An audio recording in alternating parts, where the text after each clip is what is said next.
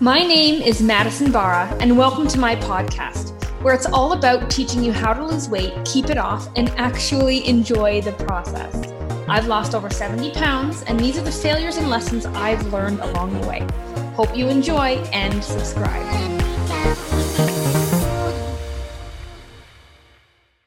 So today I'm going to make this a nice, quick, and actionable call for you. I want you to have tactics that you can implement immediately. And those tactics, I want you to be able to implement against overcoming binge eating or compulsive cravings and things like that. These are actionable tips that you can do, and we're going to walk through the steps together today. And my goal is that by the end of the call, you're going to have a game plan for the next time one of these cravings hit. So first thing I want to define is, like, what do I mean when I say binging or impulsive cravings? Okay, so whether you identify as having an emotional connection to food or not, our emotions control how we eat to some degree, right?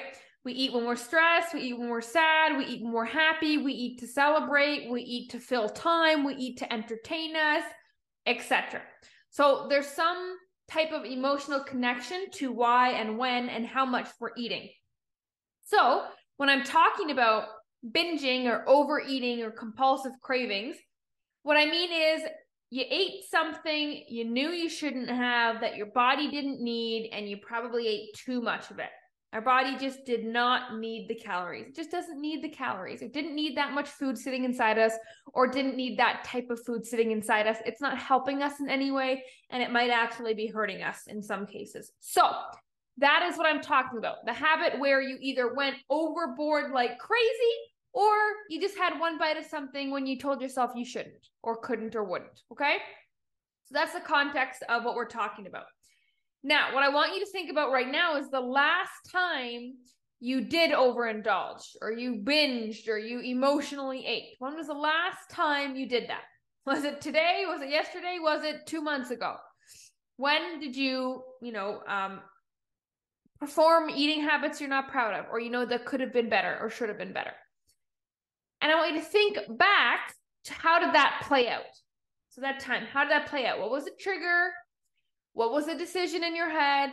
And then how did you act it out? What exactly did you do? So for me, for my examples, I usually kind of go overboard in two scenarios usually. Scenario number one is restaurants, right? So I never knew how to handle a restaurant, or restaurants used to be the thing that would set me off, and I just couldn't behave, or I couldn't control myself, or I couldn't practice moderation at restaurants. And so what would end up happening when I would go out for dinners, I would have an entree. I would have an appetizer, right? And usually I'd get my own appetizer, someone else would get an appetizer, we'd share. So I'd have a full meal before my actual meal got there. Then I'd have an entree, and then of course I'd want bites of other people's entree plus my own entree with a nice big side, which was usually, French fries or mashed potatoes. And then I'd get a dessert or two desserts. That's kind of how every restaurant played out for me. Appetizers, entrees, and desserts. I'd go crazy. By the time I was done, I was ready for a nap. I had to unbutton my pants, and I felt really gross. I didn't sleep well because I was uncomfortably stuffed. I woke up really groggy and lethargic the next morning because I didn't have a good sleep. And then, because I started my day off, I was more likely to, guess what? Perpetuate the habit again and overeat in some way. So that was kind of one of the bad habits that was always holding me back. I could never stay on track when I went out to restaurants. The other thing that would throw me off track is when somebody else would go off track. So I used to live in a house with 12 people. I moved in with my husband's family for a little bit, and there was 12 of us in the house. And needless to say, there was lots of temptation, right? It's hard enough for a family of 4, right? Because we're appeasing everybody. Everybody likes different snacks. It's hard enough. Now think about all the temptations that 12 people bring into the house. So one of the biggest temptations and downfalls for me was when somebody wanted to have a movie night. Guess what movie night meant? Snacks galore. So we'd all go out to the grocery store. We'd all pick our snacks, and we'd all throw them on the coffee table, and then we would eat till our heart's content. Same idea as the restaurant, right? I was absolutely stuffed. I had a bunch of different foods that I didn't need. I had way too much of those foods. I wasn't monitoring my satiation levels. Was I full? Was I not? Did I need this? Did I not? I went like full on animal mode. Just eat because you're never going to get it again. You got to stock up for the winter because we're hibernating apparently. And I again, bad sleeps, which would roll into the next day. So those are the two, if I were to think about it, those were the two kind of habits that were always on repeat for me, right? When I would be really good, I was motivated, I would be losing weight. Those would be the things that would throw me off. So for you, what are those things? What are the patterns that you always fall into, the habits, the behaviors that always seem to be the reason that you fall off? Because X, Y, and Z happens. I feel like X, Y, and Z. And because I feel like X, Y, and Z, I always do X, Y, and Z and eat X, Y, and Z. What is that sequence of events for you? And usually there's more than just one, right? Usually there's a couple different avenues in which will all lead to that overeating. So the first thing you need to know, and this is, I know in the Fit Queen community, we say this all the time. It's you just have to be 1% better. Okay. So if I'm talking to your soul right now because you messed up today or yesterday, then all you need to do to feel better and get back on track is say the mantra, I need to be 1% better, right? Knowing it's just okay to be 1% better instead of 100% better. Knowing that is the start. 1% better. Now you cannot stop there. Okay, that's not enough to get you back on track. It's enough to calm you mentally, which is very important in the moment, right? Okay, I just need to be 1% better the next time. I can take the pressure off, I can breathe, and I can think for a second. That's goal number one, and that's the bare minimum, which you should be doing going forward, either after one of those moments happens or during one of those moments, or before one of them happens, because you're going to be exposed to a trigger soon, right? This is going to be a really busy week at work, and that's when I get stressed and I look for quick, easy food when I get home, blah, blah, blah, etc. So mantra, 1% better, 1% better, 1% better. But you have to take it the step further. And this is where Fit Queens, I find a lot of women fall short. What the heck is 1% better? What is your 1% better? Because saying 1% better makes you feel better, but then how can you actually be better? What does 1% look like to you? So you have to identify the patterns that you are constantly perpetuating. What are the 1 or 2 or 3 habits that are always the things that slip you up? And they almost always start the same triggers, same emotions, same food, same pattern, and then same nasty feeling by the time we finish the whole cycle. What are they? List them all, write them down, pump them up in your mind. How many do you have? Do you have 1 that always happens? Do you have 5 that reoccur? Do they happen every weekend? Does it happen on Wednesdays because it's halfway through the week and you lost motivation? Does it happen just on holidays? Like, what is it for you? You need to know your patterns. There are patterns there that you are always falling back into. It is not, oh my God, there's so much going wrong. Why can't I lose weight? There's not that much holding you back. It is the fact that there is a pattern that keeps happening. Figure out your patterns. Then what you have to do, you have to say, for this specific situation, so let's say you've got 5 different patterns that always repeat. For each different pattern, you have to sit down and you have to say, okay, what does being 1% better look like for each of these? So let's say for my restaurant example, right, where I'd normally have appetizers, entrees, and desserts. Okay, there's a couple different ways that I can be 1% better next time. The next time I know that I'm going out for a restaurant, let's say I went out last weekend and I wasn't proud of myself and I ended up feeling really gross by the time I left. Okay, well, I'm going to a restaurant again this weekend. Awesome. Guess what that means? That is another test, another opportunity to try again and make myself proud. So what does a 1% better look like for me, for Madison? So for me, what that ends up looking like is I don't get an appetizer, right? I don't get an appetizer. I still get my entree and my desserts the same, but I don't get an appetizer, right? Or you can look at the menu beforehand and decide what you want so you're not impulse ordering food, right? And you have to ask yourself, Can I actually do this? Not because it sounds good and I wish I could do this. What is your actual 1%? Maybe you still do the appetizers, the entrees, and the desserts. Except now maybe you drink water instead of soda. Or maybe instead of your side of French fries, you do a side salad. Or maybe you split everything with the person you're with, right? Something like that. Like, what is your 1%? Like, actually sit down and plan it out. Because, it would be easy to say, okay, I'm going to go out this weekend. I'm going to just drink water and order a chicken breast with steamed vegetables and wild rice on the side. Yeah.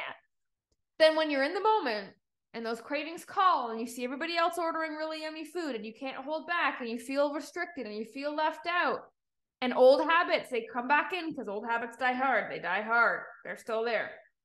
When you're in the moment, it is not realistic. So you can say to yourself, I just have to be 1% better. I just have to be 1% better. Food does not control me. I know how to have a good time without food. I am here for the experience, not just to stuff my face. What does 1% better look like? And figure that out, right? And same for when I used to do the movie nights, right? Beforehand, I would get 2 snacks and we'd watch two movies until, midnight, 1 a.m., right? So then I said, okay, my restriction was I'm going to get my snacks like usual, but I'm only watching 1 movie. And so just by cutting the time that I did it in half, I ate half the amount of food, right? Where you could say, okay, maybe I'm only going to get 1 snack instead of 2. Or maybe I'm going to get a lower calorie snack today, right? I'm going to go with popcorn instead of chocolate, right? So those are the kind of things that you need to ask yourself. You need to first identify what it is that keeps throwing you off. Like, what are these habits that you always fall back into because they're comfortable and they're automatic and you've now created a habit, right? The triggers may change, but the response to those emotions are now a habit. And your brain likes to follow that habit because it's easy and it makes you feel good. And then you have to say, realistically, how can I be 1% better? So what you need to do, listening to me talk right now, if you really want to lose weight or you really want to overcome a habit that you're really embarrassed by or you really hate and that you really feel discouraged by every time you fall back into it because you just don't want to be a slave to it anymore, then you need to sit down and say, in every single one of these situations, what does my 1% better look like? And then do it. And then after you do that, you sit with that new 1% for a while. Okay, maybe I do it for 2 or 3 times in that cycle. Maybe I do it for a month, depending on how many times I repeat a cycle in a month. And then what you do, you say, okay, now this is really easy. This new 1% has become really easy and I don't have to think about it anymore. And then at that point, then you'd say, what is my new 1%? So you're constantly reassessing. So this way you can have confidence in knowing you are progressing. Instead of feeling guilty that you had the French fries, you can now say, I had the French fries, but I had less French fries. That is quantifiable progress. Feelings are not quantifiable. Feelings lead us astray. Feelings blind us. Feelings make us make irrational, quick decisions. When really, if you knew you were making progress, if you could undeniably prove to yourself and show yourself that you've been making progress other than just a number on the scale, then it's a lot easier to keep going. There's a lot more motivation that you can pull from that instead of just saying, screw it, I don't think I'm seeing progress because I still ordered the French fries. Oh no, but look what you did last time. Now compare them. And that could very well be the thing you are missing. The thing you are missing to just feel confident in your journey. You'll still be impatient. You'll still have your downs. You'll still have your doubts. But if you can always go back to this 1% and compare it, you will never doubt that you will eventually get to your goal. It is the thought that you will not get there. It is the loss of the light at the end of the tunnel that makes us lose steam. If you can pull steam from somewhere, you can keep going, even if you are crawling. And that is what a lot of women are missing. And that's most likely what you're missing. That extra spark to push you when you need it most in the moment. Because you're not going to be perfect. I don't expect you to be perfect. And really, I don't want you to be perfect, because in those imperfect moments is when our flaws are revealed to us the most. And when we get revealed our flaws naturally to us, then we know exactly where our shortcomings are, our holes are. And then we know exactly where to focus. And that's enlightening. That's exciting. Instead of being discouraged because, oh my God, I've got so much wrong with me. Oh no, now I know where I need to work. Because we already knew you're not perfect. Why do we get discouraged when we are confronted with the things that make us not perfect? It's an opportunity to work on them. But only if you can quantify that you've been working on them can you actually keep up the motivation to work on them, right? Knowing they're there, knowing you need to work on them, that's one thing. And then actually working on them is another. And working on them requires motivation, and then it requires discipline when motivation fades away. But discipline is much easier gained and used when you actually know that you are progressing forward. If you are struggling with discipline, it is because you do not have enough data to prove to yourself that, yes, this is working, right? And most women just stick to the scale, right? And the scale, if you lose weight and you do the right program, yes, the scale should be moving very frequently. However, when it is not, or when you do fall into old habits and it makes you question everything, can I really do this? That is when you need the other things to give you the boost, to push you. And so that is something that I hope you take to heart, ladies. I hope this is a pretty simple tactic that you can use.